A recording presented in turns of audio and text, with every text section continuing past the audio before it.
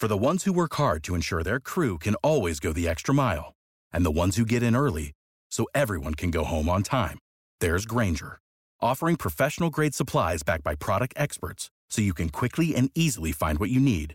Plus, you can count on access to a committed team ready to go the extra mile for you. Call, click Grainger.com, or just stop by. Grainger, for the ones who get it done.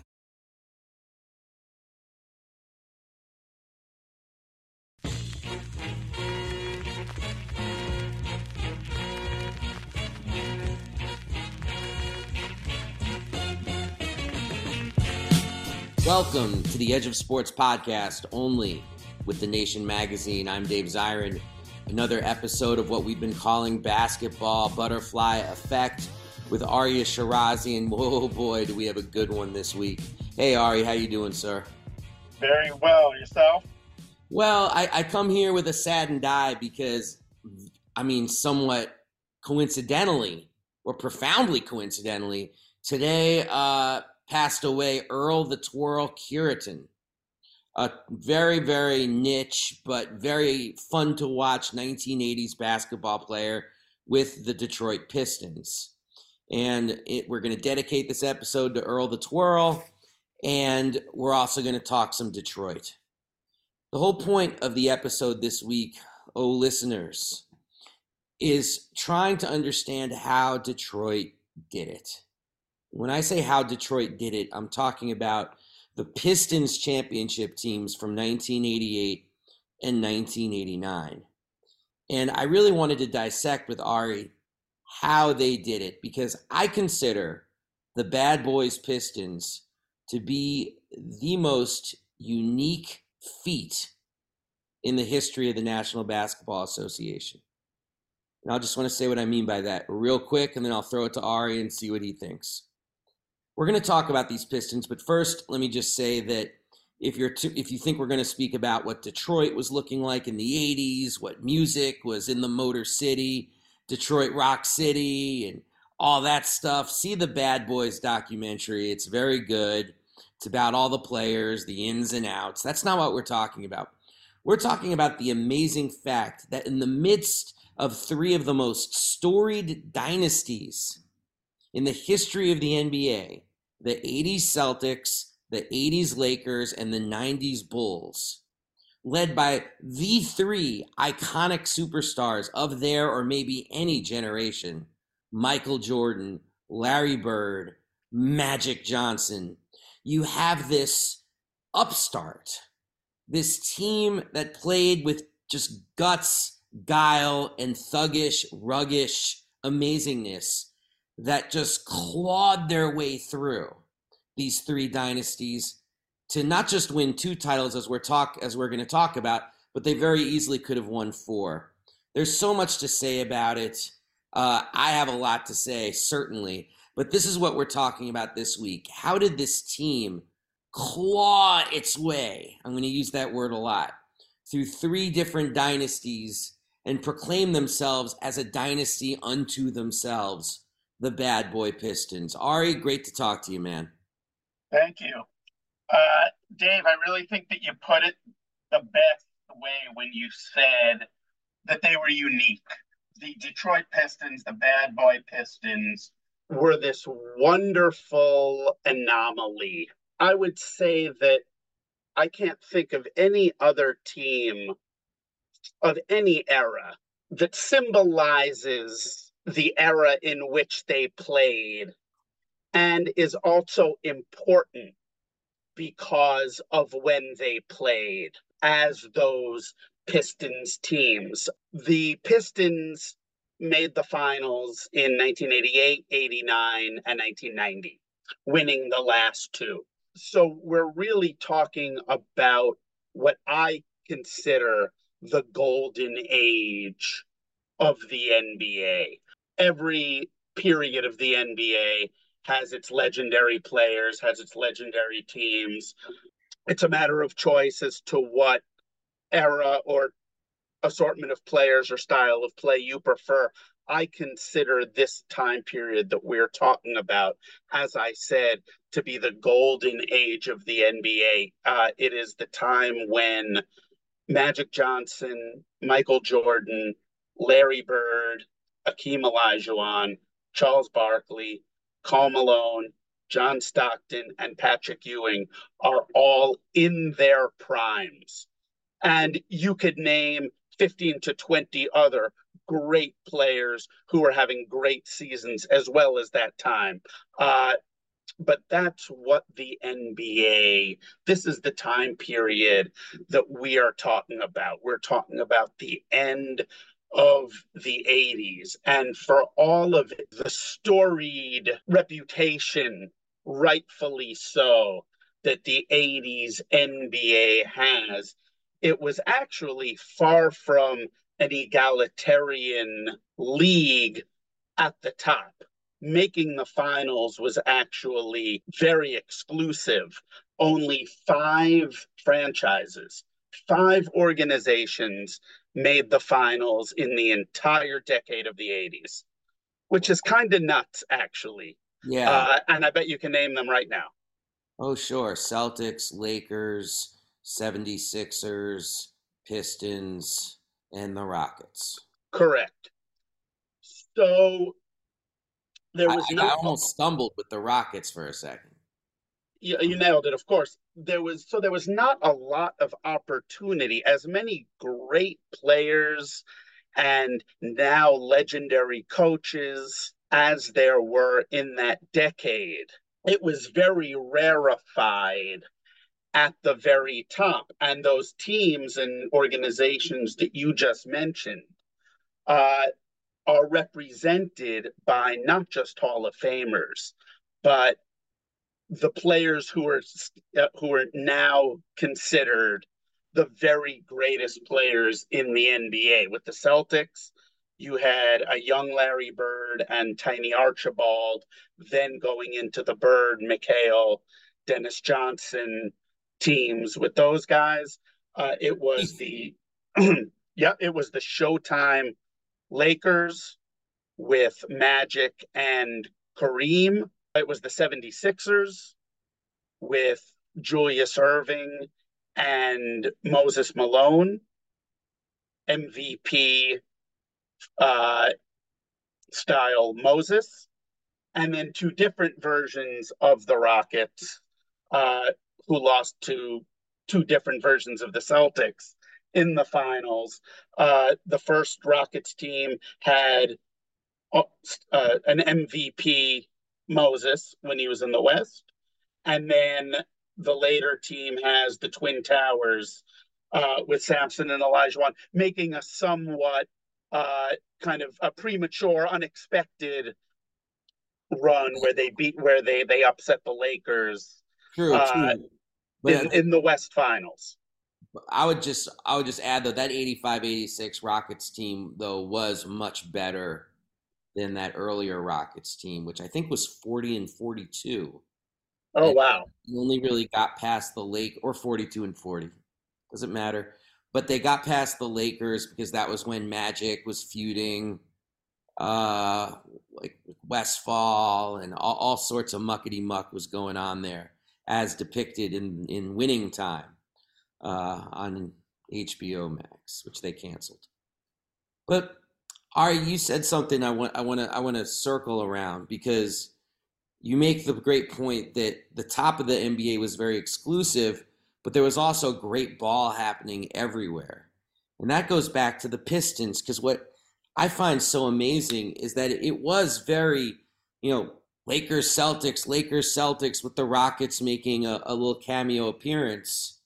But then you have this Pistons team that was able to claw through. And if I had said to you, who's going to be the one team that claws through the Lakers Celtics stranglehold? I mean, you very well might have said the Dominique Wilkins Hawks, the Cavs of Mark Price, the Barkley-led 76ers. I mean, there are a lot of the Bucks, of course. There are so many teams laden with Hall of Famers. The Alex English Nuggets. And yet it was the Pistons that broke through of all of them. And that's what I want to try to figure out. is what was so special about them relative to an NBA that was laden with second tier teams that today would knock your socks off. Well, you had referred to the Pistons earlier as an upstart. Uh, and it might have seemed that way at the time, but actually, those Pistons are kind of the greatest example of a decade long team build where you are truly building from the bottom. These Pistons were uh, they were deep. They went 9 deep with essential rotation pieces, making for an even stronger collective whole.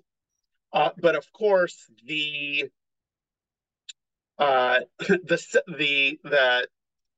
of the team, uh, both kind of on court and off court, is Isaiah Thomas.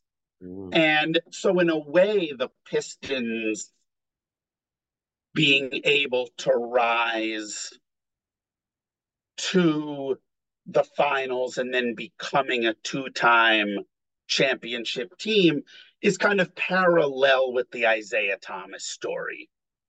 Isaiah is drafted uh, second overall after winning a national championship at Indiana in his sophomore year, comes into the NBA right after that.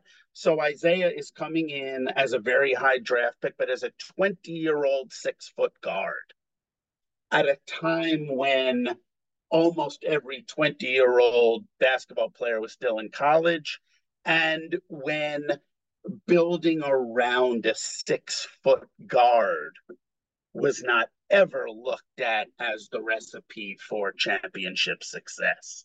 One last wrinkle before you go on that, that's really important, is that, Isaiah goes to Indiana, and no Bob Knight players left after their sophomore years. I mean, it was almost like you were signing up for a 4-year Army stint.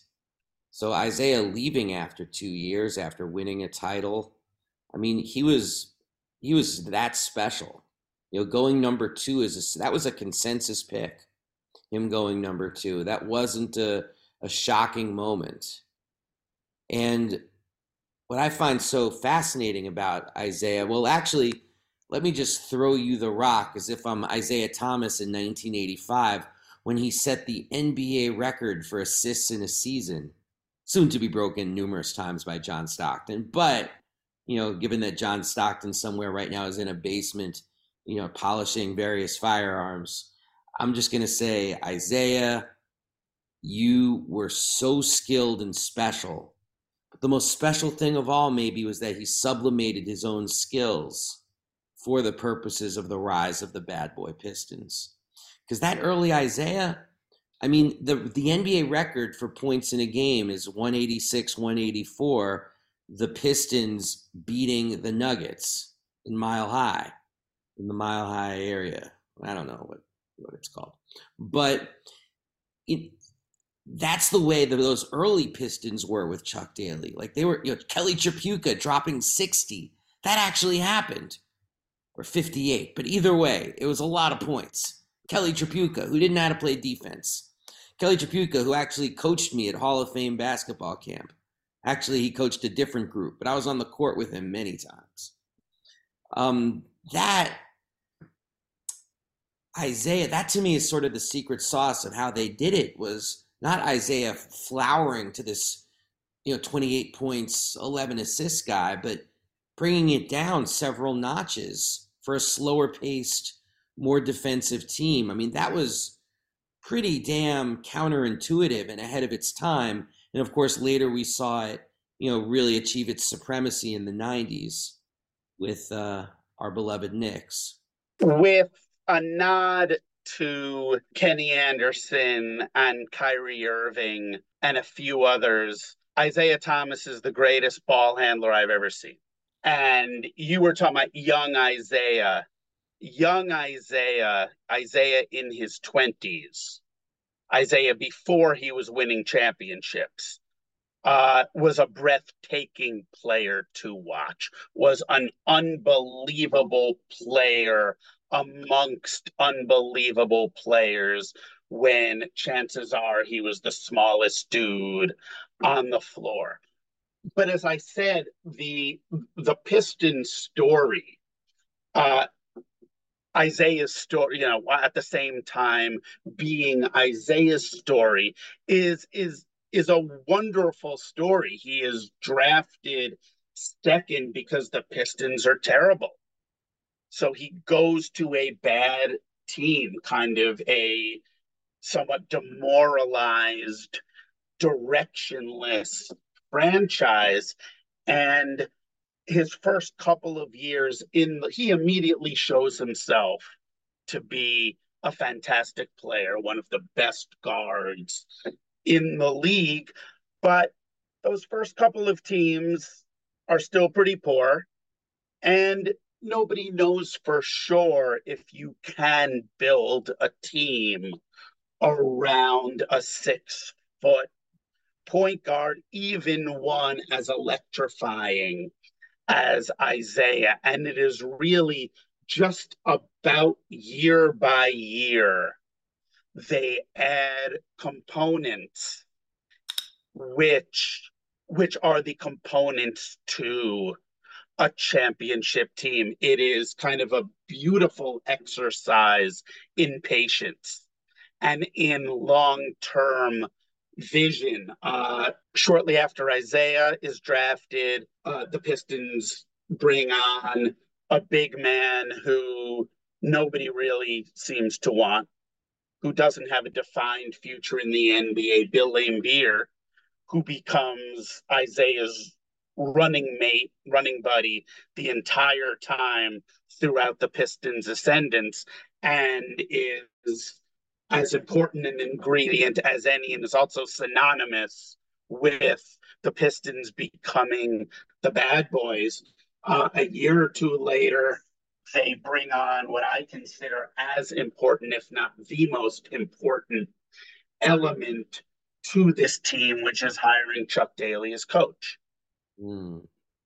And, of course, these are the Chuck Daly Pistons, and he is truly the architect of this team, which keeps adding players to complement their emerging core. Sixth man guard, whose name kind of speaks for itself, Vinnie Johnson, the microwave, instant offense off the bench, capable of putting up many points in bunches. They bring on Rick Mahorn to pair in the front court with Laimbeer, creating the most bruising and pain-inducing front court in the league.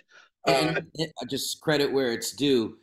That was the idea of the Bruise Brothers of Rick Mahorn and Jeff Ruland on the Washington Bullets, but Ruland couldn't stay healthy, and McCloskey thought, hey, I could pair him with this guy Bill Laimbeer, or as Peter Vesey of the New York Post liked to call him, Bill Stale Ale. And so it's a lot of creative thinking, like creative drafting, free agent work. I'm sure we'll talk about some of the just the free agents they signed who were perfect for marginal roles, and like James Buddha Edwards, but there are others. But Mahorn was so key to this because Mahorn traded for a really good player named Dan Roundfield. Like that's who the Bullets got back. But Mahorn changed the attitude of the team, gave it an ethos beyond, we'll outscore you 186 to 184. And we don't need Kelly Tripucka. Yeah, and that realization is crucial. They in the midst of that, they draft in the first round an unheralded guard from a small college, Joe Dumars, who in teaming with Isaiah in the backcourt becomes a two-time champion and Hall of Famer. And as you had mentioned, as they get better and move up the standings, they upgrade accordingly. They go from having Trapuka at small forward as the leading scorer, somebody, as you said, who's very capable of putting up big numbers nightly in the NBA, but not necessarily the guy you want in that role if you consider yourself a serious team. Mm-hmm. So they upgrade from Trapuka by bringing in Adrian Dantley, who's already, I think, won a scoring title in Utah. So Mm-hmm. an established scorer. And Dantley becomes, in a way, the final ingredient in the Pistons going from an emerging team in the East centered around a young all-star guard into a team looking to enter the championship conversation. I mean, Lambeer was so unique. You needed Dantley. I mean, Lambeer was just a dead-eye shooter who could also bruise and rebound. I mean, he made 4 All-Star teams, for goodness sakes. That was a time, though, where you felt like if you didn't have someone you could put down on the post, a McHale, a Kareem, you were in trouble. And Trapuka was not a post player. And Dantley was the post player. I mean, I just want to put enough credit with Dantley. I mean, 30 points a game was his norm in Utah. I mean, he could have won several scoring titles down there. And so him coming to Detroit, I mean, that was a real, I remember that was really interesting at the time because it's like, oh, now that's a chess piece they didn't have before. Yeah, and it pays immediate dividends. 1987 is the year that they truly break through. I think that's about 3 years or so into Chuck Daly's stint as coach, uh, and they're becoming more and more acclimated and buying into to Daly's system and the way that the players are being used. As we've talked about on a previous episode, they kind of strike gold in the 1986 draft by bringing in John Sally to bolster their front court and particularly their front court defense, and even more so in the second round by drafting Dennis Rodman, who also, I mean, I've said this about numerous players, as important as anybody in the Pistons' identity and who they were to become as they were becoming a championship team. But 1987 is, I think, the first time that the NBA realizes, and certainly when I look at the Pistons as, okay, that's the team that Isaiah Thomas plays for, to, okay, this is a team that is capable of hopefully upsetting the Boston Celtics. Mm-hmm. The championship round entrenched Boston Celtics. At this point, the defending champion Celtics, and the Pistons, behind this group of players who we've just mentioned, go to the Eastern Conference Finals and wind up taking Boston to an incredibly hard fought 7th game. And it's not only in that season and in that series that really serves as the Pistons coming out as an upper echelon team built to last. But in that series with Boston, they bring they're surrounded by a fair share of drama, which kind of defines them and which they wind up cultivating somewhat. But it is in that series where It's tied 2-2, and they're about to win game 5 in Boston. They're about to steal game 5 in the Boston Garden and head back to Detroit with a 3-2 lead and what becomes one of the most famous endings to any playoff basketball game. Larry Bird improbably steals a pass from Isaiah Thomas, feeds Dennis Johnson, who scores to give the Celtics again a completely improbable win, and kind of snatching that series lead in heartbreaking fashion.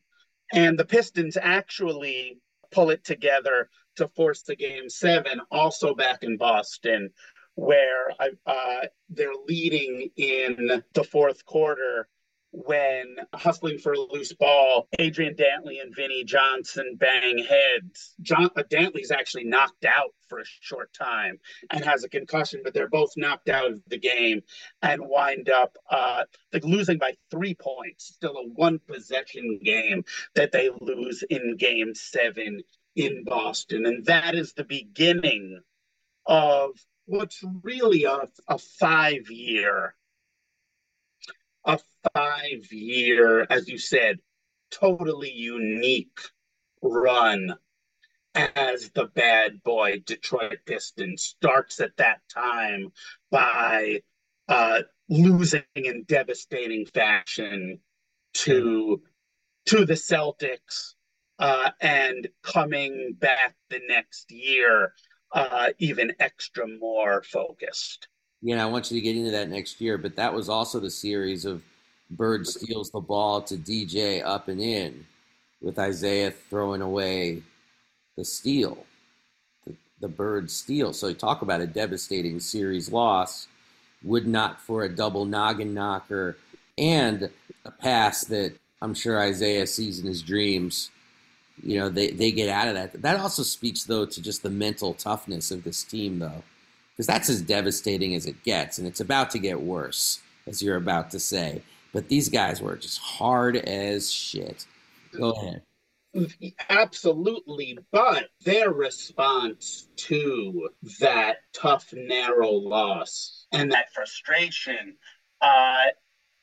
in the wake of that loss to Boston, Dennis Rodman introduces a racial component to the dynamic that Isaiah Thomas then supports. So that becomes, as I said, the Pistons are looked at as a team that a team that has drama surrounding them, and that sometimes feeds off of drama. In the wake of those comments directed at Larry Bird by 2 of Detroit's most kind of signature players, the Pistons take that controversy and, as I said, start to cultivate kind of a villainous image and relish the image of the nonconformist and the outsider looking to break through the corporate ivory towers of the Celtics and the Lakers, who have been dominating the league. And they use that kind of negative publicity, any negative publicity coming their way, they use that as further fuel to not only topple the Celtics, but try to topple the Lakers as well.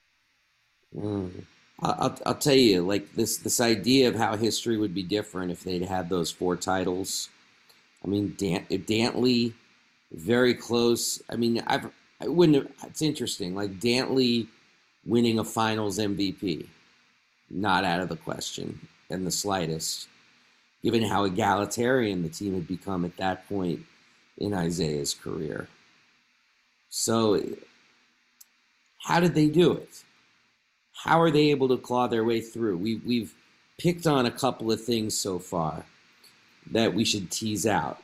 Like, we've talked about their ability to persevere through some serious heartbreak along the way. We talked about their ability to change their style from much more of a run and gun style around Isaiah's genius to Isaiah actually sublimating his genius for the purposes of involving other players.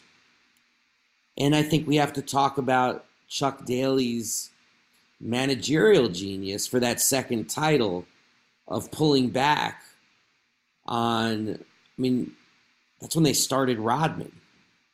Well, let's not get quite ahead of ourselves I there. got a little ahead of ourselves. Sorry. No, but I think you actually hit on something that's as important as anything else. And I think that it was probably a combination of both Daly and Thomas recognizing it. You said something about toning down Isaiah's genius of sorts. If Isaiah Thomas is looking to be a primary scorer, they probably are not looking to play for a championship. And I think by this point, this is already about 6-7 years into Isaiah's all-star career. And I think that it's probably apparent to everybody in that organization and on the court, and certainly to Isaiah himself, that that he needs to be the leader of a group effort. And that's where, the question of how did they do it? That is why the Pistons are the Pistons. The Pistons are this wonderful anomaly because they are an anomaly. We had talked about where they fit in to NBA history, and it is those 2 championship years sandwiched by, as you had said, the Bird Celtics and the Magic Lakers before, going into the Jordan Bulls, the Olajuwon Rockets, the Bulls again, and then a decade of the Duncan Spurs and the Kobe Shaq Lakers. So history is saying you need a top 10 all-time player to win a championship in that time. Because with the exception of the Pistons, all of those championship teams and a few dynasties mixed in there are led by top 10 or top 5 all-time players. The Pistons clearly do not have that, which is what makes them the Pistons and why they are that, as I said, what I consider to be a wonderful anomaly, because it is not only the most successful example of team building, and we've now talked about the different components that all complemented each other so perfectly that they were able to not only compete with, but also defeat these mega superstar driven teams, which also had outstanding players, all-star players, and grade A role players supporting those mega superstars.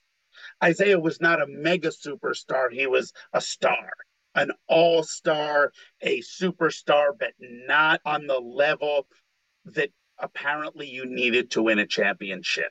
So that's what made this team and the construction of this team such a triumphant and such a, in a way, revolutionary exercise, because not only did they buck the trend, but wound up, we had talked about them being so symptomatic of the time in which they played. The Detroit Pistons, you had talked about the pairing of Laimbeer and Mahorn. The Detroit Pistons played a brand of basketball that barely resembles the game today, really, the NBA game today. But again, it was now almost looks like a relic because the rules of engagement have changed so severely. But again, this was the lead in to the 1988 season. After falling short to the Celtics in 87, the Pistons return completely intact and even more driven with multiple chips on their shoulders, make it to the finals this time, where they play the defending champion Lakers, looking to live up to Pat Riley's guarantee of a repeat. And so again, it is kind of the ultimate, it is the Showtime Los Angeles Lakers in Hollywood, multiple championships already in the 80s, led by, at the time, the league's signature player, going up against a team representing a city in Detroit and the image and struggles that that city represented. And after finally toppling the Boston juggernaut, it was truly this ultimate contrast in styles. And the 1988 final is really fascinating. I don't know how much you recall about it. It's a really interesting finals to revisit. You had recently talked about Isaiah Thomas, I think, scoring, was it 16 points in 94 seconds in the playoffs against the Knicks. That was the kind of thing that Isaiah could do. Isaiah was among one-of-a-kind players. He was a one-of-a-kind player. He's a once-in-a-lifetime player, the way Isaiah Thomas played the game. And he further establishes his legend in this finals, in another very, very hard fought back and forth close final series against the Lakers. It goes to a game 6. And in the third quarter, Isaiah Thomas suffers a pretty nasty ankle injury. And there are these famous clips of him hobbling around, hopping around, literally on one foot. And it is on basically one foot, like the pain, the agony visible in every movement and every facial expression.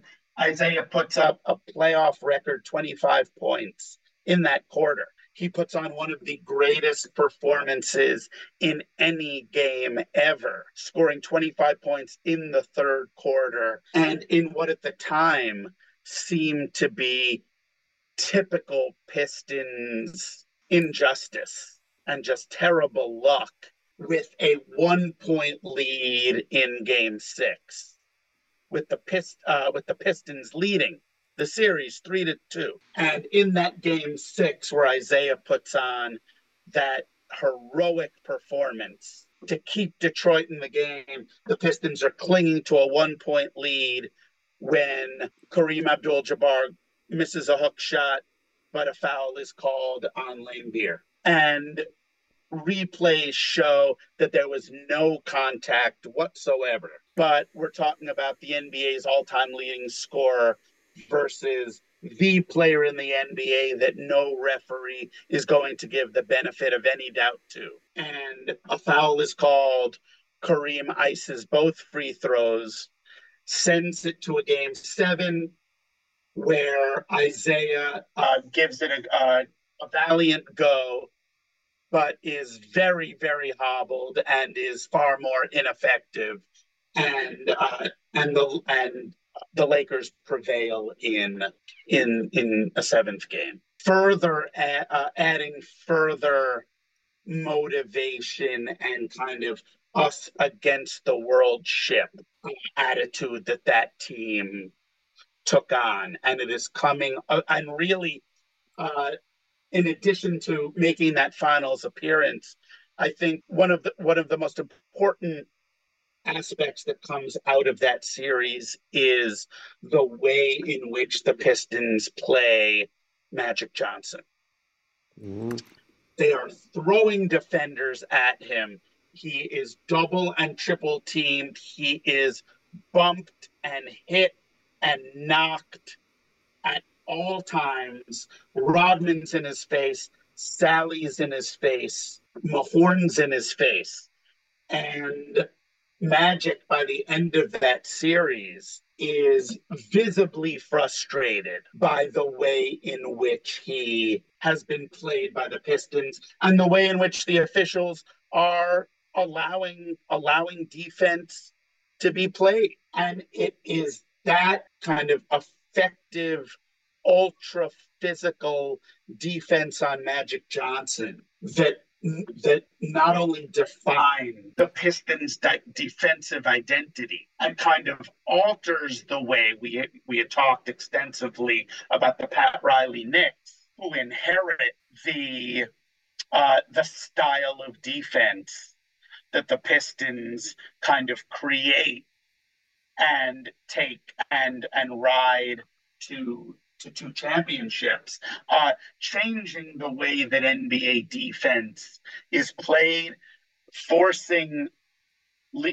referees to consider questioning the way defense is officiated, and setting the blueprint for how the Pistons are going to play Michael Jordan to keep an emerging Chicago team from knocking them off their perch. You're saying that the famous Jordan rules maybe should be better understood as the Magic rules. No, I mean, Jordan rules probably sounds better, and they employ that for a few years, and that is so important because Jordan and Phil Jackson and Chicago recognize it is conquering the Jordan rules that enables them to conquer the Pistons finally and never look back.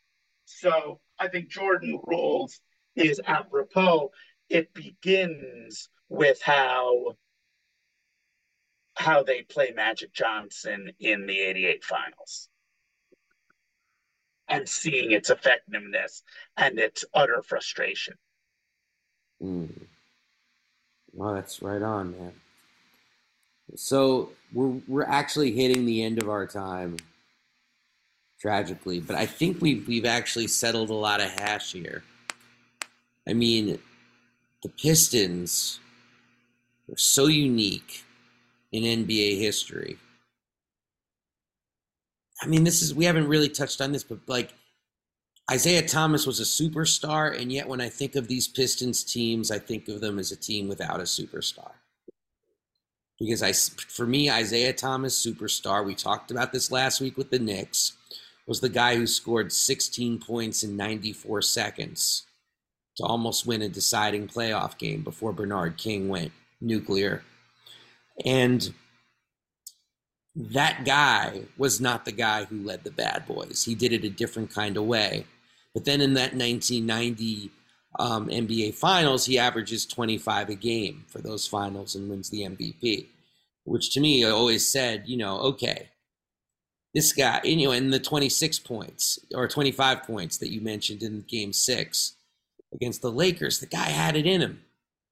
He had it in him, and he also put everything onto the court. I mean, there's a lot of negative things to say about Isaiah that we could do a whole show on, but he was done at age 31, wasn't he? I mean, look at Steph, just dropped 60 at age 35. And to me, Steph is the one person who's usurped Isaiah on my personal guard list all time, point guard.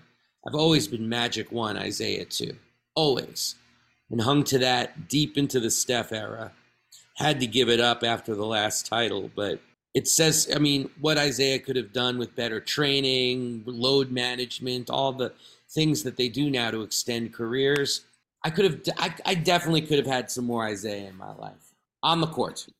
I think what makes the Pistons so special is that there are legitimately 7, 8 players who I could not imagine that team being that team without them. And that team wouldn't be that team if even that player wasn't there. And that almost has not been duplicated. We had talked about how much of an anomaly this team was, how unique. And then I had talked about what came before and what came after, following the much more familiar pattern of being run by a superstar or superstars.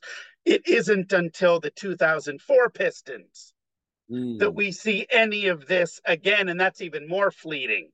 That's just one championship year, but it's kind of crazy that when it happens again 15 years later, it's the Pistons again.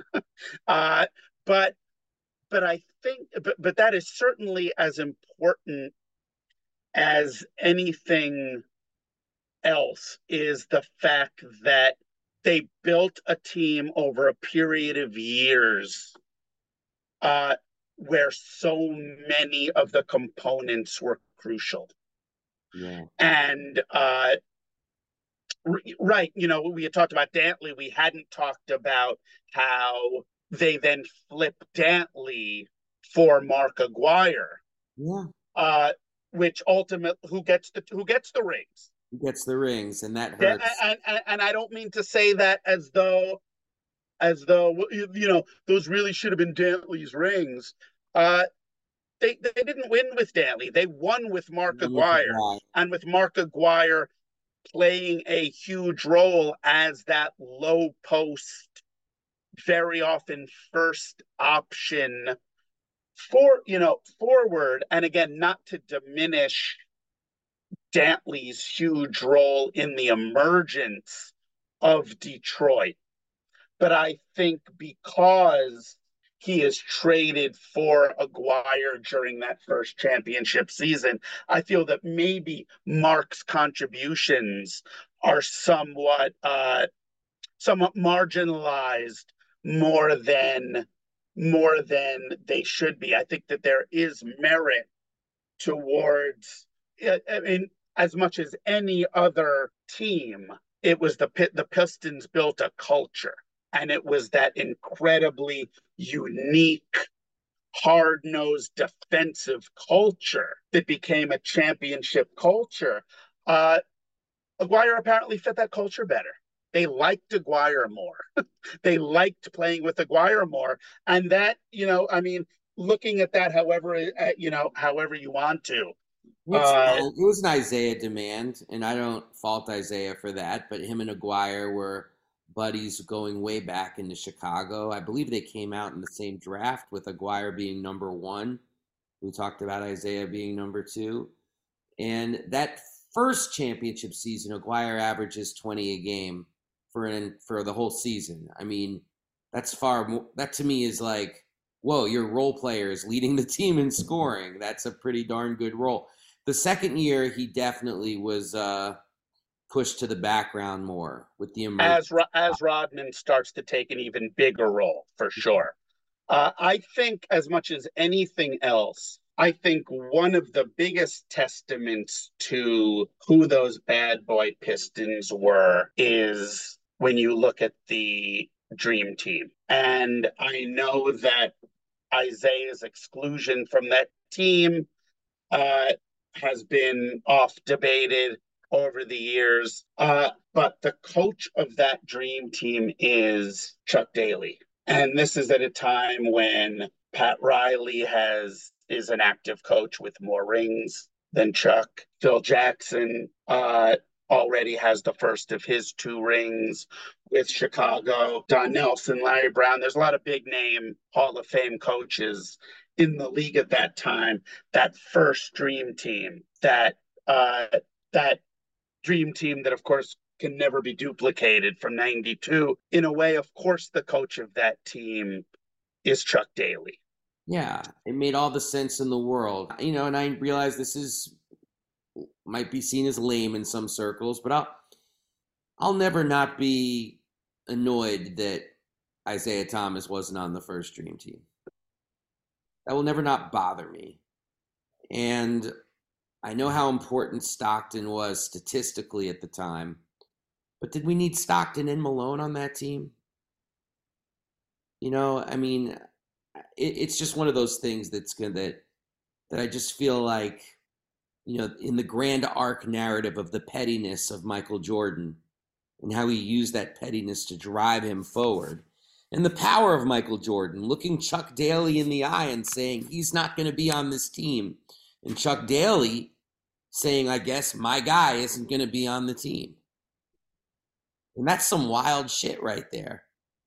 And Chuck Daly, say, resigning in protest or something would have been unthinkable and cataclysmic given the importance of that team for introducing, the world, really, in many respects, to NBA basketball. I will wrap up by saying that I have loved talking about this team, talking about this time in the NBA, which, as I said, is really my favorite time in the league.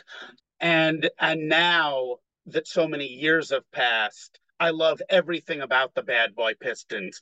But at the time, when it was live, I had a very love-hate relationship with that Pistons team.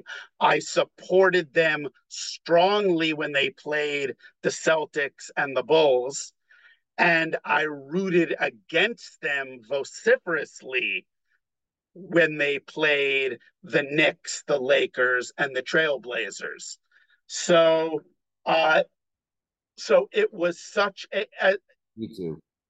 so it was a team like no other, and my relationship with that team was like no other, which I think was appropriate.